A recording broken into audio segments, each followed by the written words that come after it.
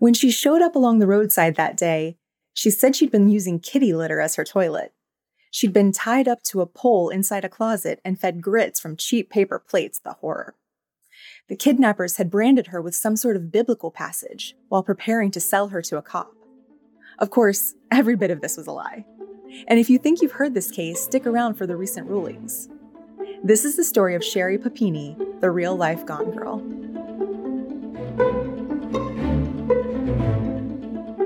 Hi friends, I'm Katie, and this is Katie Does Crime.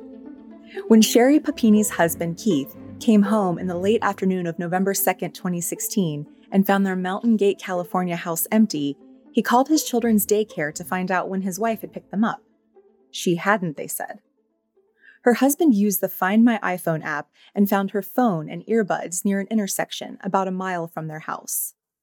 It seemed a little strange that the phone seemed to have been placed just so precisely 2 feet off the road, but strands of her blonde hair had been tangled in the earbuds, which could only mean one thing: Sherri had been kidnapped. The FBI was called in to help with the search for Sherri, and hundreds of tips flooded in. Sherri was born in that same area of California on June 11, 1982, and was just the kind of person who gets worldwide attention after disappearing.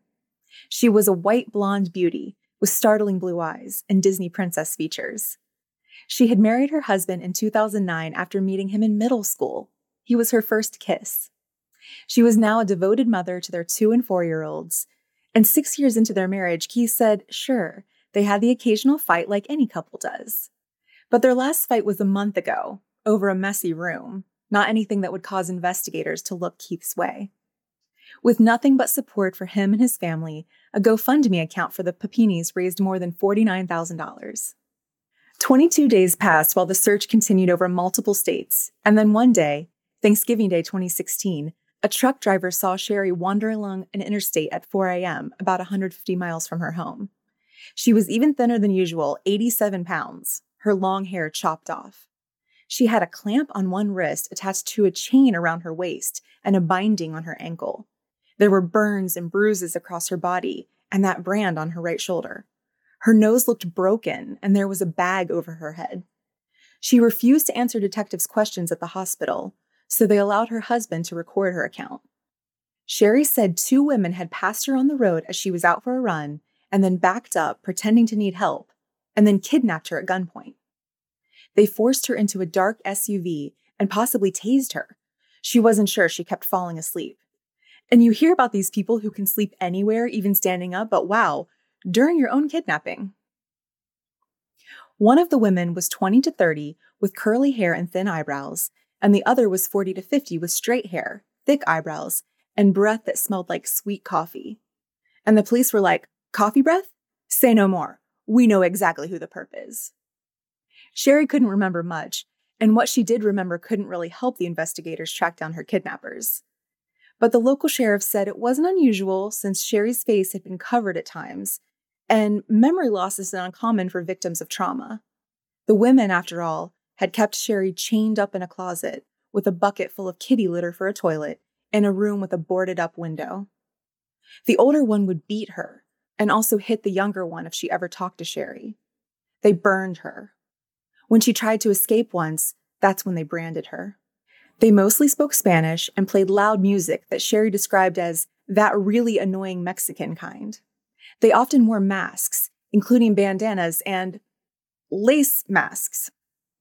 They told her that someone was going to buy her, and he was the one who wanted her branded, and he was a cop. So that's why she was afraid to talk to law enforcement when she was found along the highway. The sheriff called Sherri cooperative and courageous during the intense interviews that eventually happened with investigators. Sherri said she understood the reason for all of the questions because she watched a lot of crime shows on TV. This is probably how she had known to pull out some of her hair to leave tangled up with her phone and earbuds along the side of the road as a clue. On the last day of her abduction, she said that she had heard a gunshot, and then the younger woman took Sherri out in a car and dropped her off near the highway. No one knew if Sherri was the specific target of the kidnapping or a chance encounter, and no one knew the reason for the release. And no one could figure out what that brand said. In the months after her reappearance, the media continued to report on her case, calling her the California supermom, and saying that she was living quietly out of sight with her family, trying to put her life back together. Neighbors said that it was weird that they had never seen her jogging before or after that day when she was abducted, but investigators continued to treat the case as if Sherri was telling the truth. They made police sketches that showed the women in masks because Sherri hadn't seen their mouths. They showed her photos based on tips that came into the FBI, but she couldn't identify anyone. Her story would change a little along the way. The branding now happened because she was making too much noise, and she had to apologize for lying about getting a massive foot wound while supposedly fighting her attackers. So some were skeptical about whether or not the kidnapping might have been staged for money. Now, Sherri has a bit of a past, after all, with the police. A police incident report from 2003 shows that Sherri's mom once called the police for help when Sherri was apparently self-harming and blaming her mom for the resulting marks. And Sherri's father and sister both reported incidents where she burglarized and damaged their homes. It was ultimately a DNA match that would take Sherri down years later. When she was recovered that Thanksgiving Day, Sherri had been wearing a gray sweatsuit and the underwear she was originally abducted in. In the underwear was DNA from an unknown male. In 2020, a familial match came back linking the DNA to the family of Sherri's ex-boyfriend. A bottle collected from the ex's trash confirmed the match. They also found a Facebook photo on the ex's brother's Facebook page that looked suspiciously like the one Sherri had described being strapped to and branded on. This ex-boyfriend's name was James Reyes, and he works at a sports shop in Costa Mesa, California.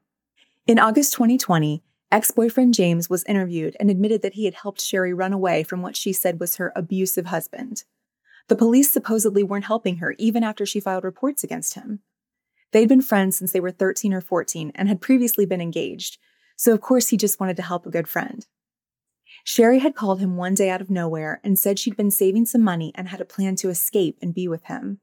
They got prepaid phones to be anonymous and made a quick plan for him to drive 600 miles from Southern California to get her. No one else had helped them. There were no Hispanic women involved. James said Sherri lay down in the back seat to avoid being seen and slept for most of the drive. So at least she wasn't lying about the sleeping part. For the 22 days Sherri was supposedly kidnapped, he said that she stayed inside James's house, allowing him to clothe and feed her and sleep on the couch while she took the bed. They talked and hung out. She cleaned the house a couple of times. He boarded up the bedroom window for her. She purposely seemed to be eating small portions to lose weight, and she cut her own hair.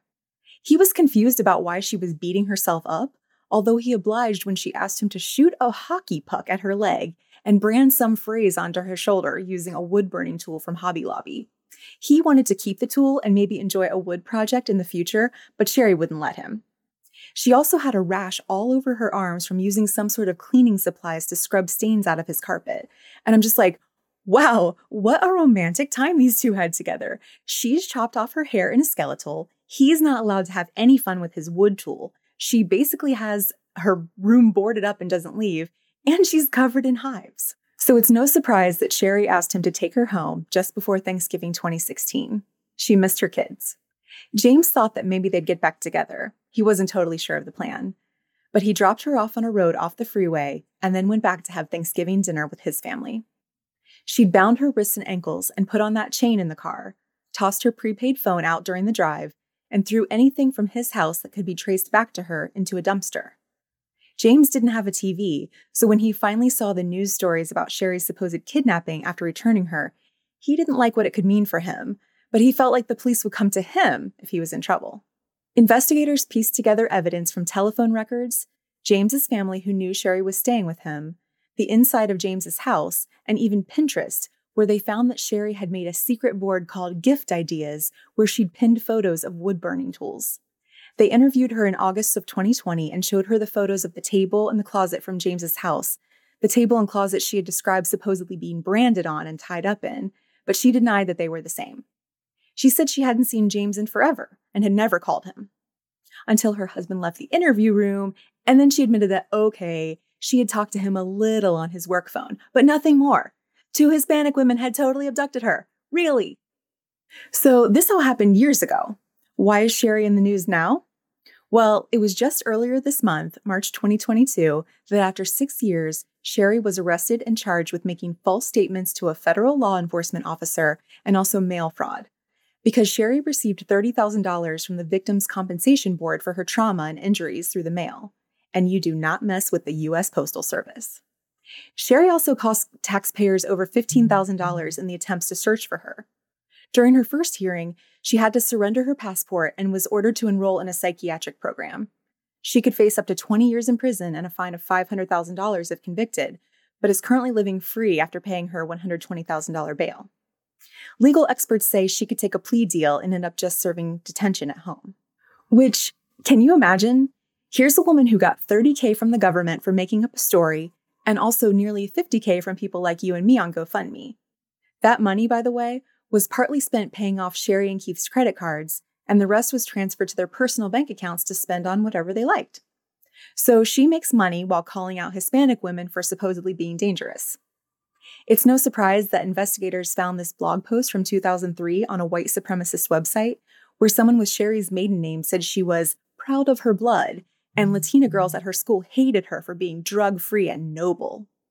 Sherri's ex-husband said it was written by someone else as a prank and that he and Sherri had a diverse group of friends, so they can't be racist. And speaking of ex-husbands, there are a number of men in this story who aren't Sherri's current husband, Keith.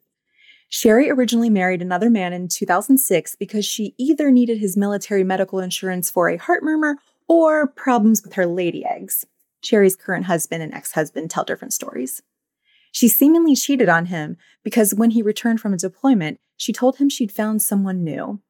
After they divorced, friends told him Sherri had a history of lying and had made up stories about her family abusing her as a child.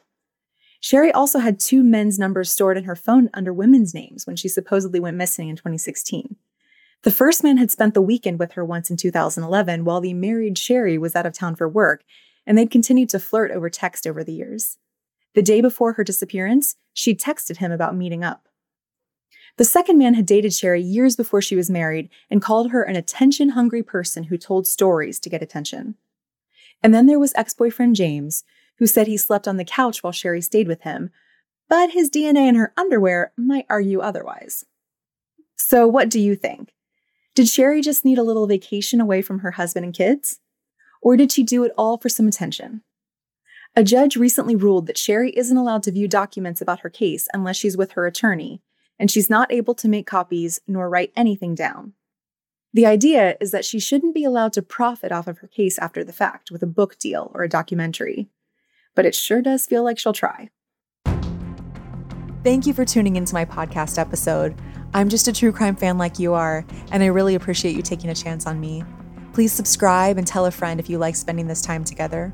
You can also find me on YouTube in the flesh by searching Katie Does Crime.